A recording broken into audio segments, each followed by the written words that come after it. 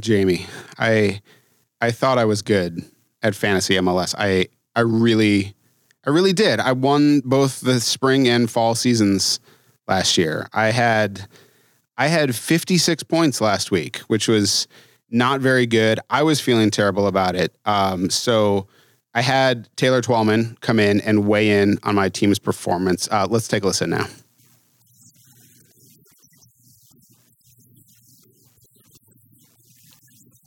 Yeah, that's all I have to say. It was an embarrassment. Well said, Taylor. I think that was very fitting. I'm glad you could fit that into your FC Cincinnati Sporting Kansas City responsibilities. Make sure that you take a break from analyzing that game to analyze Steve McPherson's. It was a long phone. Team. We had a long phone call. It was. I mean, I taped it, of course. But he was helping me out. So. And what was he saying just before that about your new look with your shaved beard? He didn't like. He said that was an embarrassment as well. You didn't want to play that recording. He said, "What are you doing?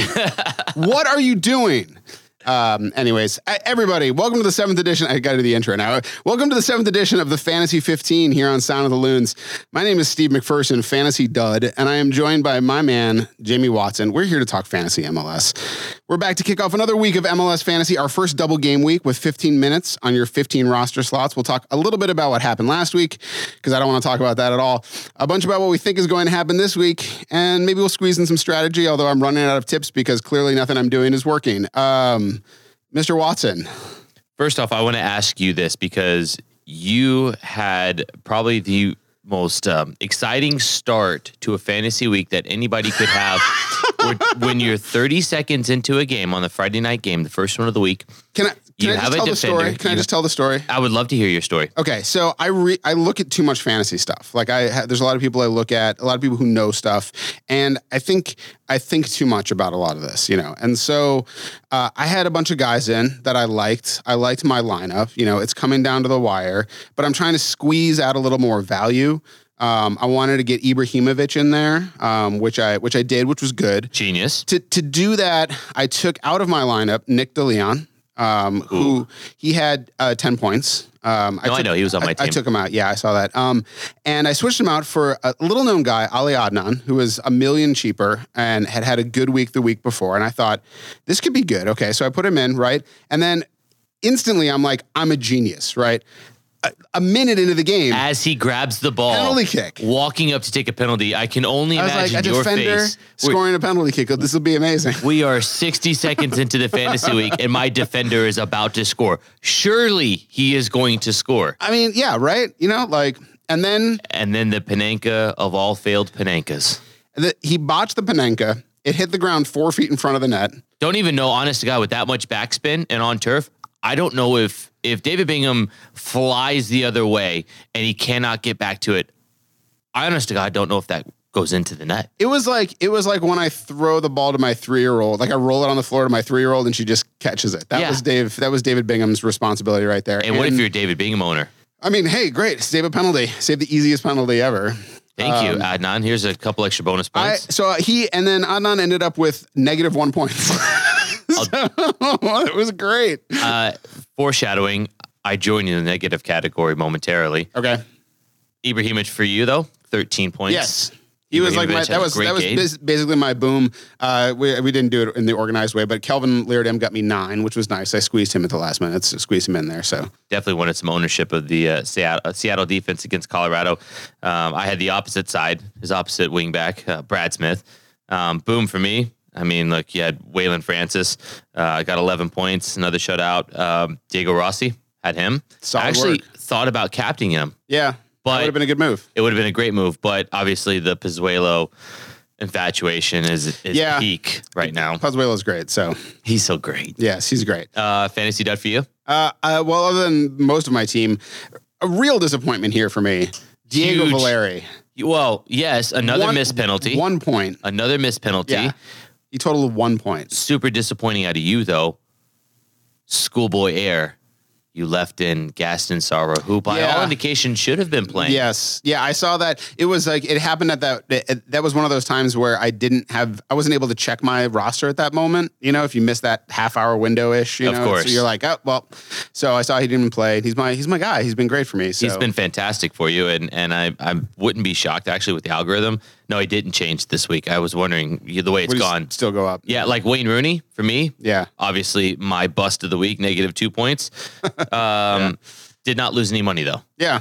with negative points, so Yeah. I'll take that. Maybe. Yeah. So it's bad. It's terrible. It was bad. I rolled the dice at the end. I left enough money in the bank to make changes if I needed to going into Sunday. Sure. When I saw the two lineups of FC Cincinnati and Sporting Kansas City, I actually scrapped what I had and I worked in 3 FC Cincinnati players. 2 defenders, because my bench had got nothing. And I had 2 players on buys. Here's a little tip that I like to do. Okay, let's go to the tips. We'll go to a tip because I think this is very useful. If you are going to use a player, you want to exercise the switcheroo. Right. If you are going to use a player, I noticed Kevin Partita is a guy for you who's recovering from an ACL tear. He's at $4.0 million. He's been a guy that I use a lot. Yeah. But the problem is with him, he played earlier on in the day. What I like to do is I like to go to the game that has the latest start in the week. This week it was Sporting Kansas City. And I find if there's somebody that has $4 million on there that I want to put on the bench, and they actually have 2 players. So I decided with the weaker lineup, Sure. I was not going to put a lot of Sporting Kansas City players in. I like to go to the latest game possible and work my way back. So if there was, FC Cincinnati was the latest start, okay, that's one as well. Then you go to the late Saturday night games, because if you put in a 4.0 player who's the first game of the week, you can't change your lineup. Yeah. And once my bench started getting next to nothing production-wise, we had 1, 2, and then 1, I realized the switcheroo was not going to really be in play. So I took that little bit of extra money. I took my 4.0 bye-week players that were in the last game, and I put in Greg Garza, Kendall Waston, and I was able to squeeze in Bertone as well. Now, look, it didn't pay off this week, but it gave me the option to be able to do it. Yeah. But if you would have put a player that has a 4.0 valuation that has an earlier kickoff, then there's no flexibility in Yeah. that. Little pro tip. Maintaining flexibility is really important. I made the move to put in Stefan kind of late because I was like, I got to get something out of the goalkeeper spot because I was getting nothing. And he did, like he has all week. It was or all decent. season, sorry. Yeah, I mean, I won't talk about the fact that like in switching around, I managed to take out Daniel Vega, who finally had a really good game. But did not go up in value. Did not go up, but he's still $4 million. But he's so. a guy to have on your bench this week. Yeah. With a double game week. Yeah. Put him on your bench with the algorithm. You'd assume he's going to make his way up the charts somewhat if he has half decent of a game. Yeah, I believe in all your advice. Obviously, you've now beaten me again. So 4-2 you're on the definitely season. on top, which is great. My only problem is that I think I tinker too much. So I think this week I'm going to take my finger off the mouse button. Obviously there's a game tonight. It's Tuesday. We're recording on Tuesday, so things are going to get rolling. And I think I should just let it go a little bit. I was going to do autofill this week because I was like, I threatened it, I hit the autofill button and it gave me like Tim Howard in goal. And I was like, I can't do this. I can't do this. Yeah, here's the thing. Here's what I want to get into. Our very first double game week. All right. Double game week. These are fun. Double game week. These are super fun. Let's go, Steve. I don't have a sound effect for that, but we'll work just on me one singing. Of those. It's just you singing. All right, let's talk a little bit about what are some of the matchups you like this week. I like everybody. It's all in this week on double game weeks. I mean, I think that's the biggest thing to try to fit as many players from each team as you can. But I'll be honest with you, my tactic actually only has one defender that has a double game week. Okay. Because I don't love the match. I get the appeal of having 2 games. Obviously, 2 is bigger than 1 if my Daytona State College math is right. So I have Wilhelmid in goal. And then I've gone Daniel Vega on the bench. Solid. I think that's reasonable. And then Wilhelmid is definitely worth the lift this week. I mean, 8.2 is a lot for your goalkeeper, but he's got 2 good matchups against Montreal and Colorado. So one's at home, and then you have Colorado away. But Colorado, look, they can score goals. So maybe the shutout bonus is really in play tonight on Tuesday. I mean, Montreal still doesn't have Piatti. They haven't looked No. as dangerous going forward. Certainly not. Well, so I mean, for me, it's about working in as many big name players for me as you can. There's only a few single game players, just because this is where the first time we're going to see you can only have 3 players from a team this year. That's a lot more challenging. Otherwise, there's 4 teams right now. If 4 teams that had double game weeks, if you were to play 4 players from 4 each, teams, you you can can squeeze fill them out in, your yeah. full roster right there. Yeah. And have room to spare. So Yeah. Yeah, I think my counter to that is that I think I've developed a new fantasy rule, which again, I had other rules, I threw them out. I put them in the compost, and they're now decaying. so you should have a good week. Yeah, I hope so. I'm following the Costanza, just do the opposite, because Ladero is somebody who I have been like, Ladero's great. And then every week I play him, he gets like 3 points. And every week I don't, he does well. So I'm going to play him because my impulse would be to not play him. But my other rule for this season at this point is APV. Always play Vela. Always play So Vela. he's only got a single game, but I mean, at home against FC Cincinnati, and the guy is just on a tear. So I got to make room for Vela in my lineup. I don't blame you one bit. I can't fault you for that decision. I think that's a great one. He is a hefty price, over 13 million. I got to get points though. I can't play Moneyball anymore. Like you built your value up. You're happy with your value. No, it's not where I want it to be. But at this point, it's like you got to start making that changeover into. We just got to play with what you got. Yeah. And if there's rises, then fantastic. But Another option, I will say this though for this week, and I tinkered with this idea, going no switcheroo. Sure. Put all of your money on the field this week. Yeah. Because there's double game weeks, you can fill up your starting players with double game weeks right there. Yeah. And assume that they are not going to get outplayed by guys on the bench. Sure. And try to go that route if you'd like. Yeah, I made them. Right now I have it set up with. I have some switcheroos, but the guys who are on the bench are all like $4 million guys who might or might not play in double game situations. So if some of them, if I get 4 or 5 points out of the bench, okay. Otherwise those guys would just be nothing. So, right. So you get 3 shots. I've got 3 guys for 2 spots on the field. So I don't hate it. Those guys could get something in there, but it's going to be interesting. I mean, I think the matchups, DC's is great. We got to remember Rooney is out the first game. So, it's effectively not a double game week for him. He's still in play as a player. He's obviously 1 game for Rooney is as good as 2 for a lot of other players.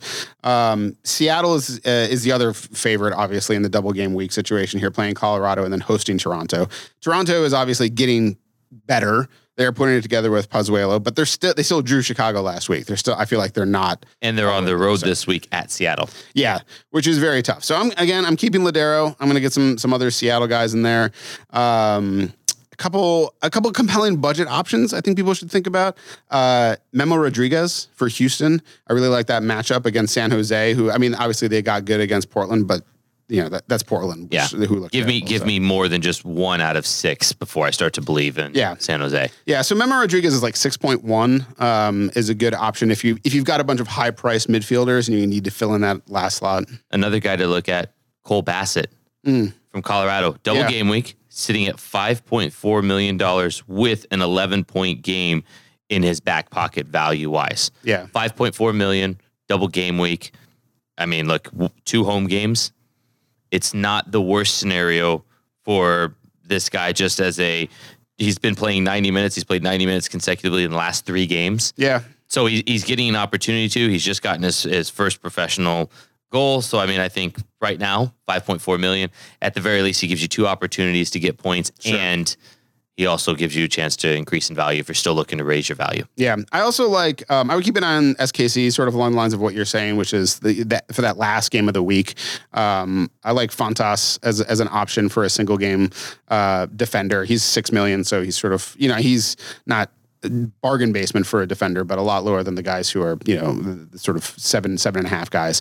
And that's SKC at home against a Red Bull side, which is still not really clicking entirely. So that's not a bad option. Like, some of those guys, again, late in the week, you could sort of talking about your strategy of sort of keeping some of those guys keeping those guys out there. You can move them in or move them out or something like that. So obviously Busio, back-to-back goals. So his value is going to be increasing. He's a cheap value as well. So just something to keep in mind for that single game later on in the week. Yeah.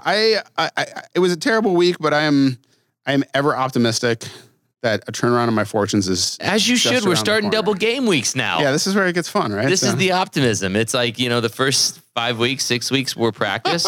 Week 7, let's go. Yeah, who knows? I'm in it now, so I'm having a good time. You're knee deep in it. The listeners would be devastated if you weren't anymore. So what do? We fall off the horse. We get right back on it. Exactly. This is one of my favorite quotes, Winston Churchill, which is, when you're going through hell, keep going. Yeah, I think there was a song. Which might need to be my new sign off. Yeah, exactly. From this podcast. Yeah. But in any case, okay. My solemn vow from the beginning has been to keep this podcast to 15 minutes. We're just there right now. And because I'm a man of my word, we've come to the end, my friends. For Jamie Watson and Minnesota United, I'm Steve McPherson. And remember, don't let your fantasies be dreams. Make your dreams come true.